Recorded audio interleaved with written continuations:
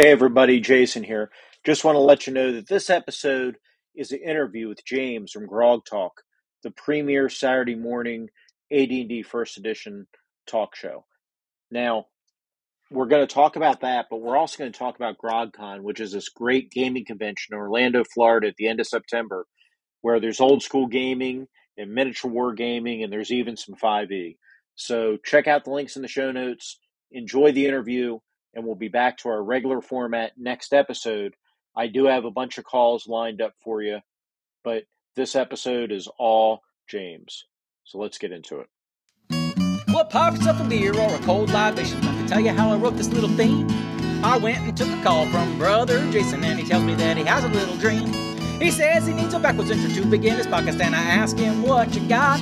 He said I'll start off with some talking and some movie clips of popcorn fighting, fantasy explorations, and some groundness exploitation, kickstarts that I'm watching, and some blind unboxings, full-month horror movie marathon. Sometimes I'll let the dogs come on contests, and of course you know it's all about games. I said slow down, let's just start with the name. It's the Nerds RPG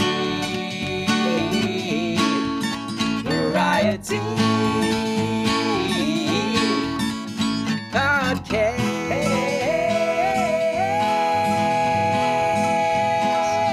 with the other Jason. Welcome back, everybody, to Nerds RPG Variety Cast. I'm your host, Jason. Today I have a special guest. I have James from Grog Talk. How are you doing today? I'm doing well. How are you, sir? Excellent, excellent. I'm very happy to get you on the show, and we're going to talk a little bit about a convention that you guys run. But let's give everybody a little background. I know not all my listeners are fans of Grog Talk because they're just not exposed to it. Because if you've been exposed, then you have to be a fan, or you run away screaming. One of the two. True. So tell me a little bit about Grog Talk and GrogCon. Okay. Well, again, thanks, Jason, for having me on. And so Grog Talk is the genesis of a lot of history that started around 2017. I'm not going to go too much into detail, but I think there's a generation of players like myself who hadn't played since the late 80s, early 90s, kind of gave it up, role playing for 20, 30 years or so. When the kids got older or whatever, some life event happened, they're like, oh, let's get back into it. And that was, in my case, my kids were getting older. I was playing with them, showing them the game. I said, I wonder if people are still playing First Edition.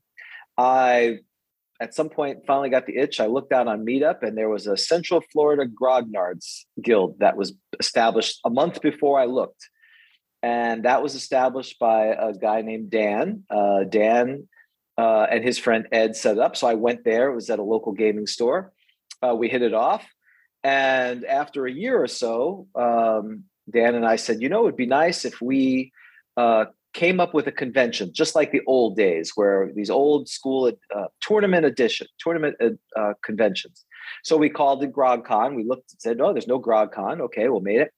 And I said, hey, we should do a podcast to support, getting the word out of it. So that's how Grog Talk started. It started in about early 2019. We've been going for about 3.5 years, and this will be our third, because of the pandemic, we didn't have 1 year of GrogCon. So our GrogCon 22 is coming up September 30th through the 2nd here in Orlando, Florida.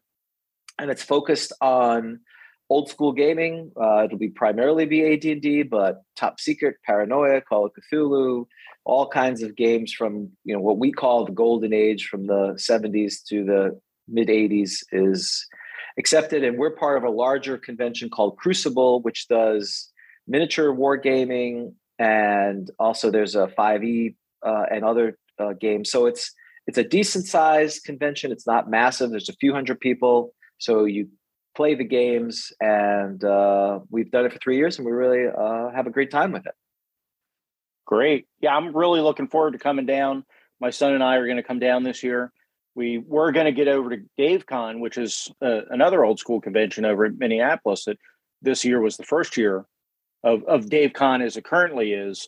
Unfortunately, life got in the way. We couldn't make it this year. I do plan on going next year, but yeah, it's good stuff. What I plan on running some board games. And, maybe I'm happy to help out as a gopher, and maybe I'll help with some of the tournaments, because I know you're doing tournaments and you guys have been looking for help for some of that. But I plan on running a couple board games. I don't know if you've played any of these. I know we talked a little bit about your game experience off the air, but TSR had a board game in 1980 called Knights of Camelot. Are you familiar with that? I've heard of it. I've never played it. Yeah, I plan on bringing that down to cool. kind of to run that. And then it's a board game, and you go around and you're trying to do quests and all, but it's kind of like a quasi role playing board game. It's interesting. The other one is by Iron Crown Enterprises. You mentioned Middle Earth, when we talk off air, and this is The Lonely Mountain from 1984. I don't know if you've ever seen that. It's like a buffed up version of Dungeon, of Dave McGarrity's Dungeon, where your adventuring party is trying to get as much as you can out of Lonely Mountain before smog awakes and closes all the entrances, and then there are other monsters in the mountain and whatnot. So interesting.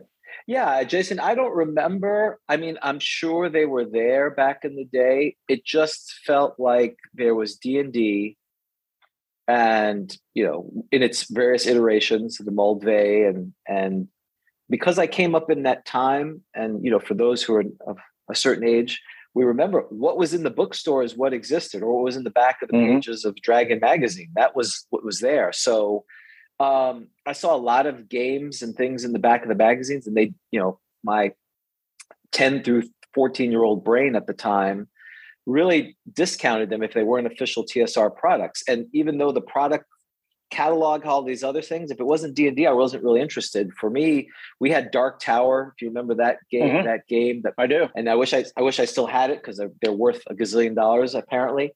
So everything felt like, if it wasn't D&D, it felt like a poor analog like Dark Tower, which to me was like, meh, why play that when, you could just play D&D. And then later I changed as the video games got better and better. I gravitated towards that. So I didn't, and board games kind of were synonymous with Risk and Monopoly. So I just kind of missed all that.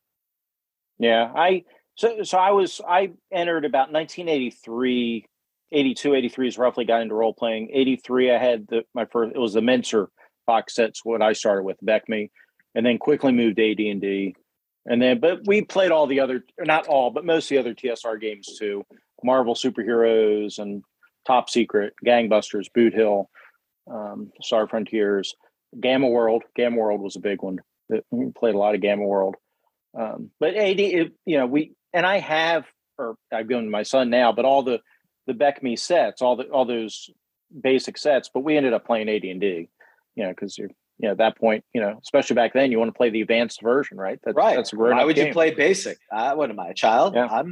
I can read. I want to play the advanced game. That's exactly right. Though I think if I look back without my rose-colored glasses, we played Moldvay D&D with AD&D monsters and treasure. That's because the combat, we just like, this is too much work. Yeah, just roll initiative, follow that. And we used a lot of the things out of Moldvay because it was simpler to our little brains and what we wanted to accomplish. But we wanted all the treasure and monsters and the variability that AD&D had.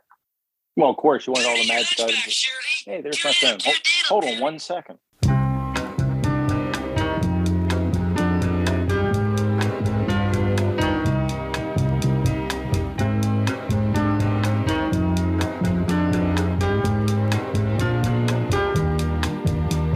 Sorry about the phone call. Where were we? We were talking. Oh, I know what I was going to say. I might have cut you off. I don't know. Were you in the middle of thought? I don't remember. My thoughts are random, so don't worry about it. It's all good. I'm very used to that. If those who watch our show or listen to us on iTunes, shameless plug, or Spotify, Dan is my co-host. He's known to interrupt and just go off on a tangent. So I'm totally this. I feel like I'm doing the show, so it's all good. Excellent. Great. And we are going to have links in the show notes for GrogCon, for Grog Talk. We'll have the YouTube and the podcast. We'll have links for everything in there. One thing we didn't mention before we get back to some RPG talk, for GrogCon, the dates, probably pretty important for folks to know. It's September 30th, 30th through October 2nd. So it officially starts on that Friday. We'll be down there Thursday night, kind of doing some event down there. Tickets are $50 through tabletop events, and that lets you do unlimited gaming and anything related to the convention. So we keep it pretty reasonable. The room rates are $109 each. So, and Orlando's pretty easy to get to from most places in the country. So it's a relatively reasonable amount. And, the big highlight is the AD&D tournament. Dan will be writing the tournament module. And last time we had 32 participants in it. So, we went from 12 to 32 in just 1 year. So shameless plug, we are looking for DMs. I know a lot of people want to come and play, but if not, then I'm going to be running like 7 tables at the same time. I'm not sure that's the gaming experience people want as I run around to do that. So, well, we're replicating those early games where Gary ran, 20 people at once or whatever, right? So that's, we're going to have 3 callers in this game. You call for that group of 8 people. You call for that group of 8 people. But that's right. I'll have to limber up before that as I run around the group of that. So, but it's, we try to get that feel that we had when, it's one of my memorable moments. I went to a convention in New York where I grew up, and, I probably still have 1 or 2 of the dice that I won when we won the convention. It was a 2-round tournament, and which was unfortunate because I had to go to work at 6, and it was one of those, I gotta hopefully win. And I came in, I called them and said I was going to be late because, we were playing the tournament. It was 9 people. And that feeling of, tournament play is different than your standard adventure. It's a totally different, you only live once. So you kind of just do things, and your mission is very clear. You're not trying to clear the dungeon. So there's a lot of things that are unique to that experience. It's in between the one shot, which has some of its flavor, and the campaign. And it's really that dynamic of getting together with, usually we try not to allow people. I mean, we're not as stringent as some areas. We've gone back and forth on, do you, like, for instance, if your son and you go, are we going to let you play at the same table? The answer is yes. Mm-hmm. But if there was like a party of you, if this was really serious where we had big prizes, in the, the North American tabletop role-playing Ramblers showed up as a party of 8, I'm not sure we would let them play, because part of it is that dynamic of, you've got 4 hours or 4 to 6 hours. You've got to figure out how you're going to play as a group and get done. And we want some of that as well. Yeah. I have a feeling he'll want to be in a different group anyway. He's 26. He's his own man. So I don't want to hinder his style. I guess he wants to be on the losing group. Then that's right. Famous prizes. I mean, if you go out to our site, you see the vast prizes that they won. It's truly momentous when you have that 3-ounce piece of plastic that you take back home and put that on your mantle that I stickered the Grog Talk champion. It's a pride of honor in place next to the groggy that people get. Mm-hmm. Yep. Like I said, we are definitely looking forward to it. Let's say, you were talking about watering down AD&D. That I think that's right. not watering down, but using kind of adding bits from AD&D into basic, and that's what we do with MERP, with the Middle Earth role playing. Is we had that, and we had Rollmaster. We kind of, I don't remember, that was it'd been the mid '80s, so a few years after AD&D, we got into that, and it was the same thing because Rollmasters, it's kind of math intensive at certain places, and even Middle Earth role playing was a little math intensive a couple places, so we would shortcut and plug and play, but those are beautiful books. So yeah, I mean, I really liked Middle Earth role playing. I didn't play Rollmaster, so I didn't know the pedigree of it, but as a big Lord of the Rings fan, and so my memory, I've not picked up the rules again, the IC rules from back in the day, but I remember I was going to make a Legolas archetype, and I had put all my skills in arrows, and then you look at the critical tables, and it's like, I just wanted to shoot someone's head and they explode, go through the eye socket. So I don't know how true we were to the rules, but it even though it felt, looking back, crunchy, it didn't seem as bad as some of because the rules were relatively straightforward. Mm-hmm. They may have a lot of crunch, but at least it was straightforward. Whereas the AD&D, particularly combat and initiative and the 10 segments. There was subject to interpretation that we tended to hand wave just because we tried it in different ways and it wasn't really producing a different event. Here, the whole thing was to get all those bonuses and calculate it, roll properly, get past the armor and blah, blah, blah, and roll a critical. And because you wanted to get the thing of, oh yeah, I shot through his eye socket and impaled him on the wall. You wanted that result to come out. So right. We played it for a while. I think the problem I always had with those theme specifically set, it was, I was, looking back, I was pretty limited in my viewpoint of it. It's like, I never really appreciated, well, you're going to do this task. It's like watching Titanic. The ship's going to sink. It was hard for me to get really invested in things when all these people are going to die. It's kind of like, I know the Lord of the Rings. How does this play in? So it was hard for me to get into it, but we had a good time. It was fun playing these kind of D&D Middle Earth derivative characters. Right. Yeah. The one thing that speeds that game up we found was you get the critical tables for the weapons each player has, and you give the players those critical tables, and that way the GM's not there looking everything up. Everybody can look their own up. Another game we talked about, and actually, this isn't a scripted interview, and I'm already lost in the sauce here, but I will throw you one question here. You'd meant, I think we talked about Top Secret prior to, and you dabbled in Top Secret a little bit. Oh yeah, we played Top Secret. Had Al Hammack on. It was great to have him on and talk about Top Secret, and Jason, who rebooted Top Secret back. And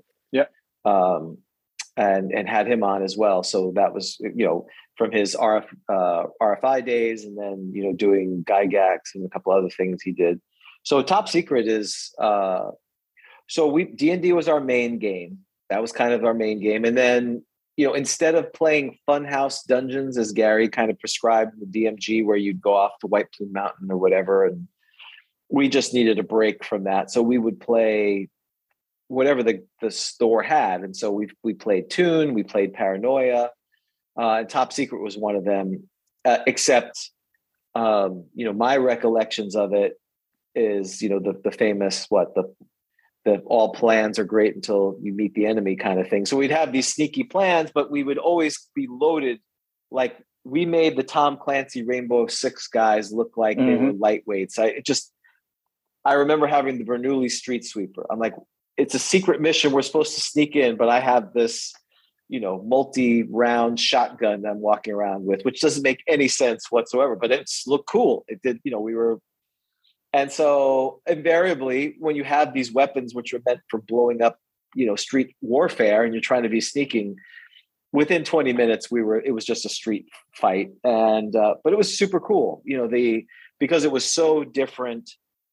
Some of the rule systems, both that and Star Frontiers, I preferred to some of the mechanics in D&D. It had some of the tropes of D&D, so it didn't feel so foreign. Like Traveler was foreign; it was completely different. Whereas Star Frontiers, it was D&D in space. It had armor class, even though it dealt it differently. You still felt like levels and this type of thing. Whereas Traveler was like, you're never leveling up. Obviously the claim to fame is you could die in character generation, but it was just a different game, and I could rationalize that. That Traveler came a little bit later than the other ones. Yeah. So here's my question. I like to ask this people when I talk about Top Secret. Did you have a favorite bureau, and did you guys tend to all play from the same bureau, or did you? Because bureaus were like classes in Top. Right. We're talking about the original Top Secret, folks, the 1980 Top Secret, not SI. Right. Yeah. Right. No, we didn't play SI. I mean, it was our background was we bought the games in 83, 82 to 84, and those are the games we stayed with until we kind of left the hobby in the late 80s. And so, because then computer games started becoming more and more of the diversion if we were going to do something. So, yeah, we all played. I forgot which bureau we played, but again, we didn't have the diversity of it because we all, we wanted to, when it all fell apart, we wanted to be the badass. That was kind of the thing, even though by not having that diversity and skill set, we had all our in tactical combat and survivability, espionage, nah. Right. Well, Cloak and Top Dagger, Secret. nah. Yeah, Cloak and Dagger is an excellent movie. That it's not quite top secret they play in that movie, Right. Dabney Coleman, but it's an excellent movie. So that was an interesting game though, because the way they, if I'm remembering right, I've got my copy in the other room. It's been a long time since I've really delved into it, but the different bureaus reward experience according to their bureau, right? So the Assassination Bureau, when you're doing combat kind of stuff, you get experience points, and then there was there wasn't counterfeiting, but effectively there was like a breaking entering one, and there was but it went by what your bureau did, and then with the companion they added like a special agent under the administration bureau that effectively was a James Bond character. But Top Secret was a neat game. Yeah, I think for us, again, looking back, and we never played. The only one that we actually played a campaign in was Star Frontiers. It was the only one that we really had a few missions. We played the box set. We may have played one or two of the adventures, and that may be just the course of, because that's what was at our local gaming store, whether it was B. Dalton's or the local hobby shop. So I think we had the box set for one of us had the box set for Top Secret. And I feel like he just made up scenarios, and literally it was just go into a warehouse and rescue this or find that. And invariably it was just a brawl. So it itched the scratch of being non-D&D, but it never manifested in, we had to keep track of skill points and levels and advancing and that kind, because it's the same thing with Toon. We played Toon. It was just, Paranoia was the same way. You play for one or two sessions and you'd be like, okay, all right, we got it out of our head. Now we can go back and play this How to Save the World D&D campaign. Right. Yeah. Yeah. We did Star Frontiers, but Star Wars, the West End game Star Wars was the game the space game that really was it for us. I've still got a bunch of that. We had a lot of fun with that game. I've got the Ghostbuster stuff now. We never played it back in the day, but that would kind of fall in that same with like the Toon and the Paranoia kind of thing, because that was a game, a comedy. It's a game that allowed for the comedy. Comedy's tough. I mean, and you playing both those games. I mean, Paranoia is you almost have to play Paranoia like a semi-straight man for the comedy to really work, right?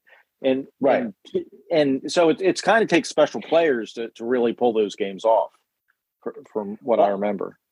I run Paranoia every year at GrogCon, and because it's fun as the GM, it's the most fun. You can be ridiculous, and people know going in, if you die, it's not a personal affront to you. It's not a reflection of your gaming. It's part of the game. And those who can't deal with it, it's more fun because it bothers them and they get really fired up. It's like, don't take it seriously. It's now I would love to run Paranoia, and I'm sure there's other games that are probably more appropriate, more of a darker, because it takes like the Brazil and that Tropico kind of absurd and takes the Stalin Soviet Union kind of trope and puts it into the future.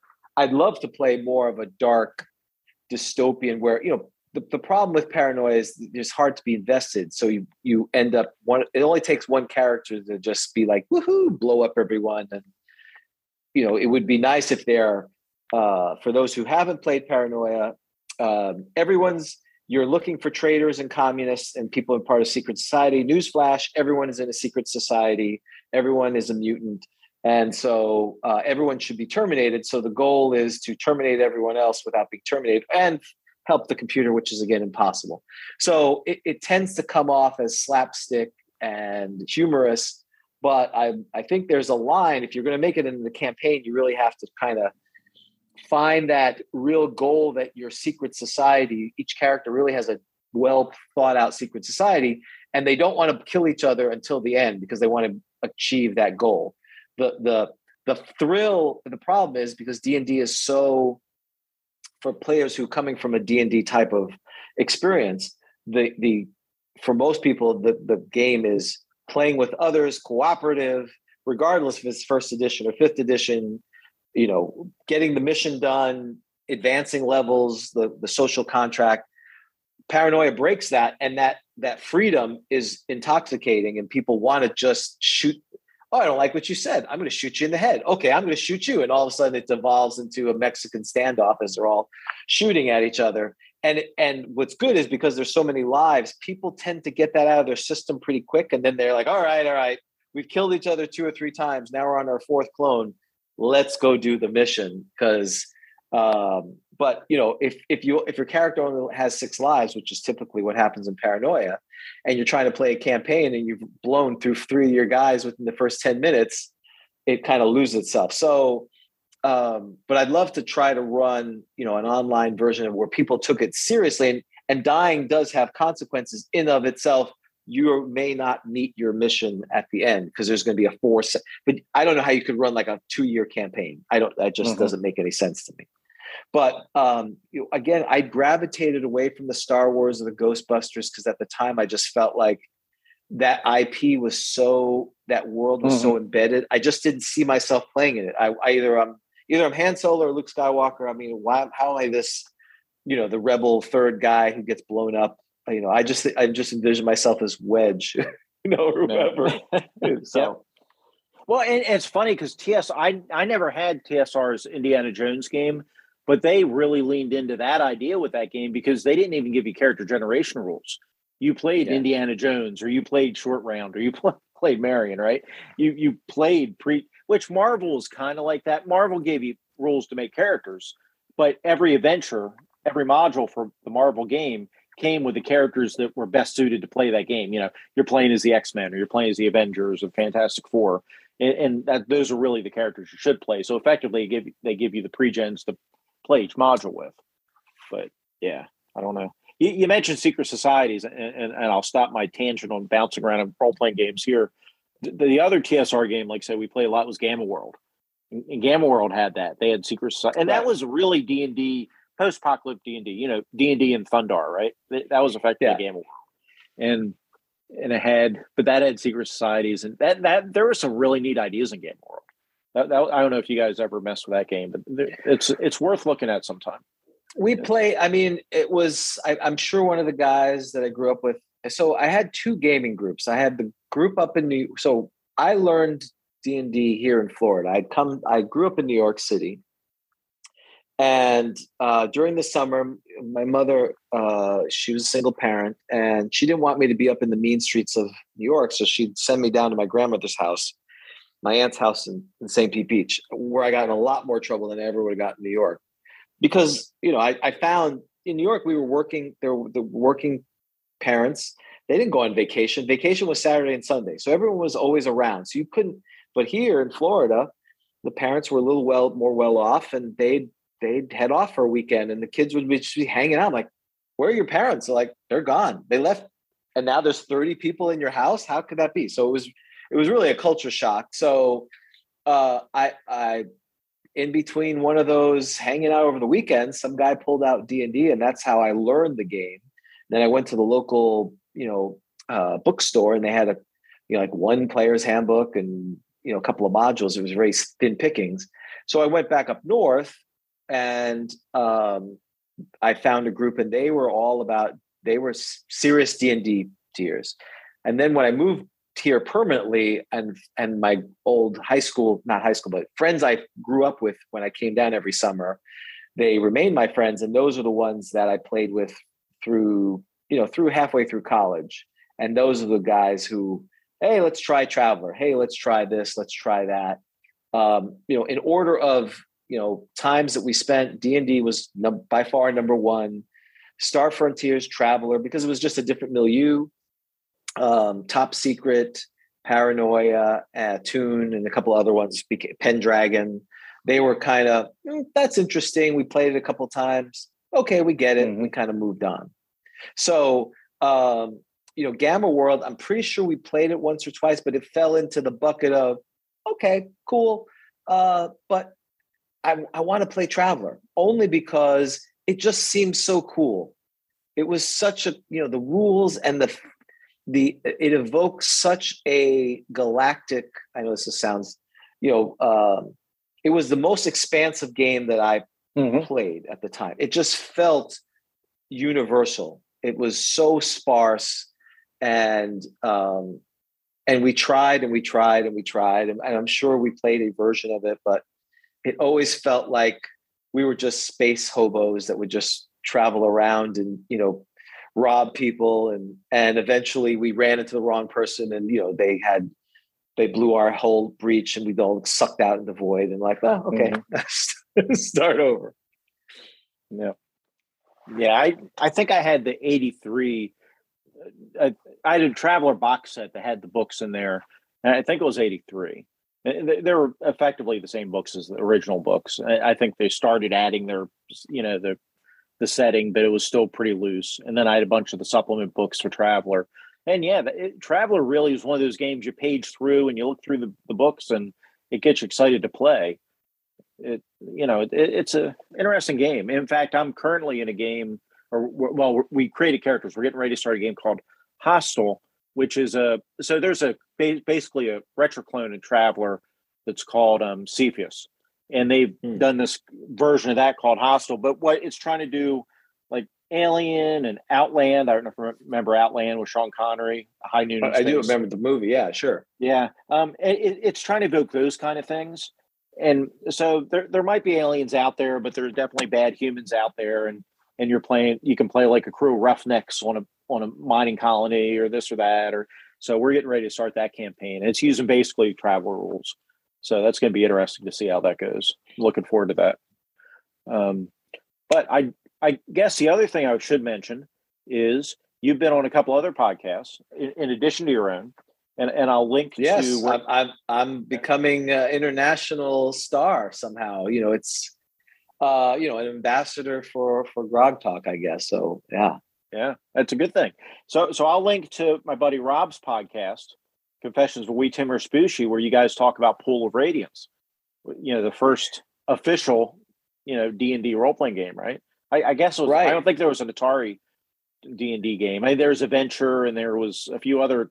But I don't think there was an official D&D cartridge for Atari, was there? I don't remember one. I don't recall that. So yeah, Rob Menyon is interesting. We have spawned, I don't know how Dan and I, people have listened to our nonsense and have said, that if these morons can talk for hours and people listen to them, we're going to create our own podcast. And Menyon did that as well. And his is great. And I've heard you comment, the Anchor community is a wonderful community, and it's great that you all, kind of feedback in, I won't call it real time, but actively feedback each other's shows. So, I went on a show to talk about Pool of Radiance because that is, really, that's at the tail end of my role playing, where I'm in computers. That's my background back in the day. And, that's part of the reason why I think we like Travelers, because one of my friends was his father was an engineer and he was in CAD design. So we had access to D plotters and these giant plotters with the vellum pens. And we made giant maps of the star systems. And, so we had CAD drawings of castles. So it really tied into this, we couldn't afford the miniatures, but we could burn through vellum and ink to come up with these drawings. And so, that as the games got more and more D&D like, as I said in his show, the deficiencies of getting together became exasperated, and the deficiencies of role playing on a computer became minimized in my mind, meaning getting together, drama, schedules, this and that. Whereas if I want to play a version of D&D, I just sit down on my computer, I plop in the floppy disk. For those who don't know what that is, it's a black rectangular thing that you put into a thing, storage media.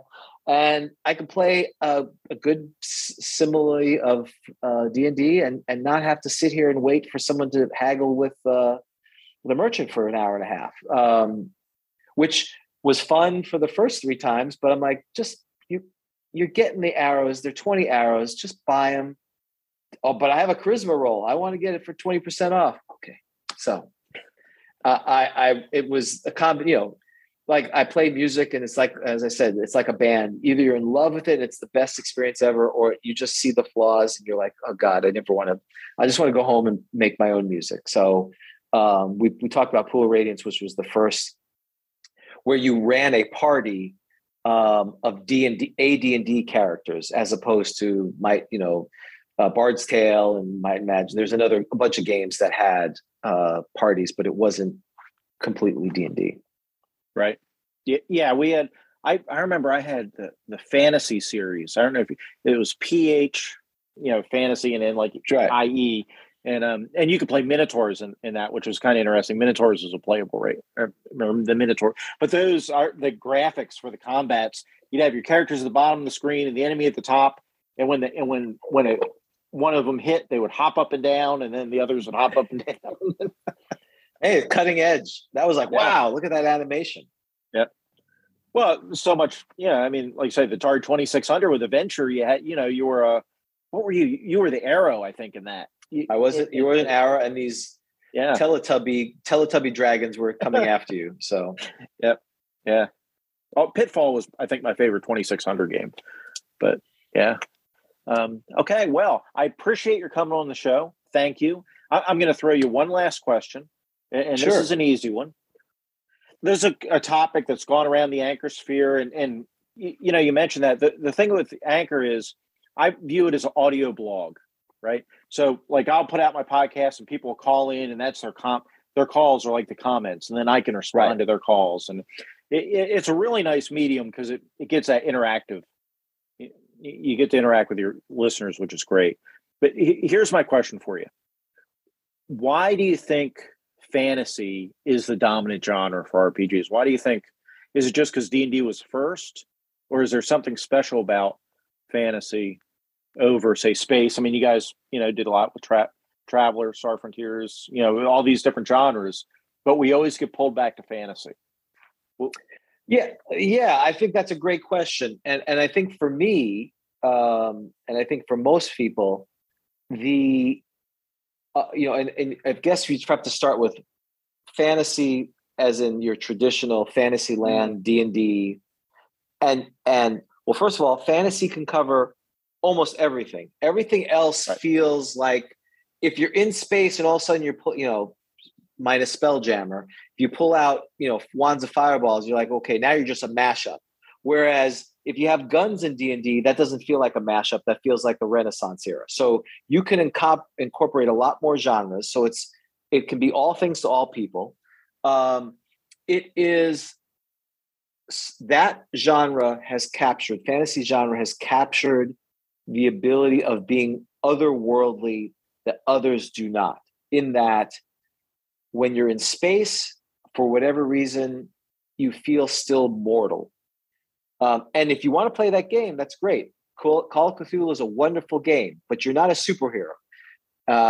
And for some reason, we cannot imagine ourselves as superheroes as much. Whereas, the Marvel thing, for whatever reason, I mean, there's people who love Marvel, but it's not the predominant role playing. Mm-hmm. That the role playing, and that's why I think old school role playing for me is more interesting, because you go from the zero to hero. You're not starting out as a hero and becoming a superhero. And so I think fantasy has that idea of primordial good and evil. There's initially no grayness. Now, of course, you can delve into that if you want. The heroic acts, we have been bred with the stories of heroism. The knight saves the princess, slays the dragon, saves the town. And it's not been, modern stories have been influenced with nuance and grittiness that we don't want. That's why Star Wars is so powerful versus Star Trek. And, Star Trek is very popular, but Star Wars is in my opinion, way more popular because it's very binary. You got the bad guys are these and the good guys are these. And when they try to make it gray, a lot of people don't like it because they like people like their orcs evil. not because they can't be good orcs. It's just there is certainty in that. So I think the combination of certainty of mission, seeing yourself being able to progress in a way that makes sense. I mean, if you're a super soldier, unless you're going to use bionics, it just doesn't feel natural, which sounds ridiculous. So I think all those confluences come together to make it the predominant one. And then, I think D&D being the first out of the chute for being a role-playing game helped with that. But, Lord of the Rings was popular before D&D. Mm-hmm. I think that's why it's become predominant. At least that's my take on it. I think that's a great answer. Thank you. I appreciate your fielding that question. We didn't prep any of these questions except, James knew we were going to talk about Grog Talk and GrogCon. So, and I did poorly on those. Well, yeah, but you pulled it out there at the end, so it's all good. Yeah. So thank you so much, and I've linked to your show before, folks. If you just go to their channel, either YouTube or the podcast, and look for the interviews, their individual shows with Dan and James are great, and especially go to the early ones. The earlier episodes, they concentrate on, we're just going to talk about elves this episode. We're just going to talk about paladins, or we're just going to talk about wizards. And those are great for deep dives into those subjects. But the interviews, just amazing interviews. You just had a 2.5 hour long interview. That was amazing. Right, with Mike Carr. Yeah, he's a great guy. We've had Ernie Gygax on. We've had a lot of the luminaries from the old school, Janelle Jakeways. Some people that we know that people don't know, like Daniel Collerton, who wrote Irillion, which is one of the classic settings that was done in White Dwarf. Dan is an Anglophile and likes a lot of and again, that's been the beauty of this. I just have learned so much of the history of the game that I really didn't know about, that this, a very strong European, in this case, British gaming history. And, the Fiend Folio was always had this flavor that I didn't quite understand. It was foreign in a way that was accessible, and I could see there was a take, but I never was curious enough to go, I wonder what else is out there. Grog Talk, the show, has allowed me to kind of see some of that as well. So yeah, early on we were very studious about showing the rules. It's very in line with how we play D&D. We started, we're going to play rules as written, raw, and that was because Dan came back in the game. He's never been a DM. He's like, I'm going to run it rules as written. And I'm kind of the poor person guiding him through the horror of trying to do that with first edition. So we try to be as true to the form. And then, there's only so many topics. And so the middle part is fleshing it out. And we made a conscious decision that we were not going to be one of the channels that review old modules and this and that. It just, if we don't know it and we don't have an experience that we want to share, I don't want to be one of those people who go, hey, this is what B2 is about. So we just decided that wasn't going to be, and then it just morphed into the shtick cartoon breakfast show, Saturday show that we've now become. And, we understand we're a morning show, just like any other show. You put us on in the background while you're, eating your breakfast and, mowing the lawn, and you listen to us. And we have the conversation that you used to have with your friends, and you can laugh at us, you can yell at us on this, we love when we were screaming at you because you're a bunch of morons. Thank you. Yes, that's right. We were your friends that you had in high school and college, and we'd be debating, how many angels on a pin. That's what we do there. So if you like that and you need a sleep aid, come listen to us. There you go. Well, thank you so much. I look forward to seeing you at the end of September. And yes, we need to do this again, Jason, and I'll get Dan on the next time. I know we've been trying to get this together, so I wanted to get that. But now we've got this one, we'll definitely come on again. I'll bring Daniel on as well. Excellent. Sounds good. Thank you so much, Dan, or James. Whoever. Yeah. Thanks, Jason. Good talking to you. Okay, good talking to you.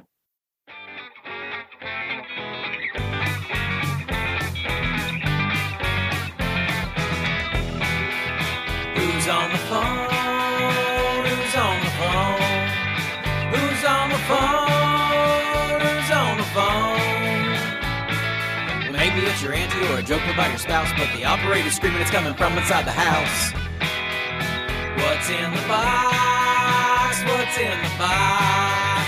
What's in the box? What's in the box? Well, the audience was pretty sure he took a pretty head, and the only question left is if that fiddle shoot him dead. Bring on the gold, bring on the gold. I want some more, bring on the gold. Well, the butcher is a dustman and your moil is quite a tipper, and I'm assuming that your partner back there in the wood chipper. Don't look away, don't look away, don't look away, don't look away. Well, the zombies are rising and the world has gone to heck. We're living for the dying and we're dying for the train wreck.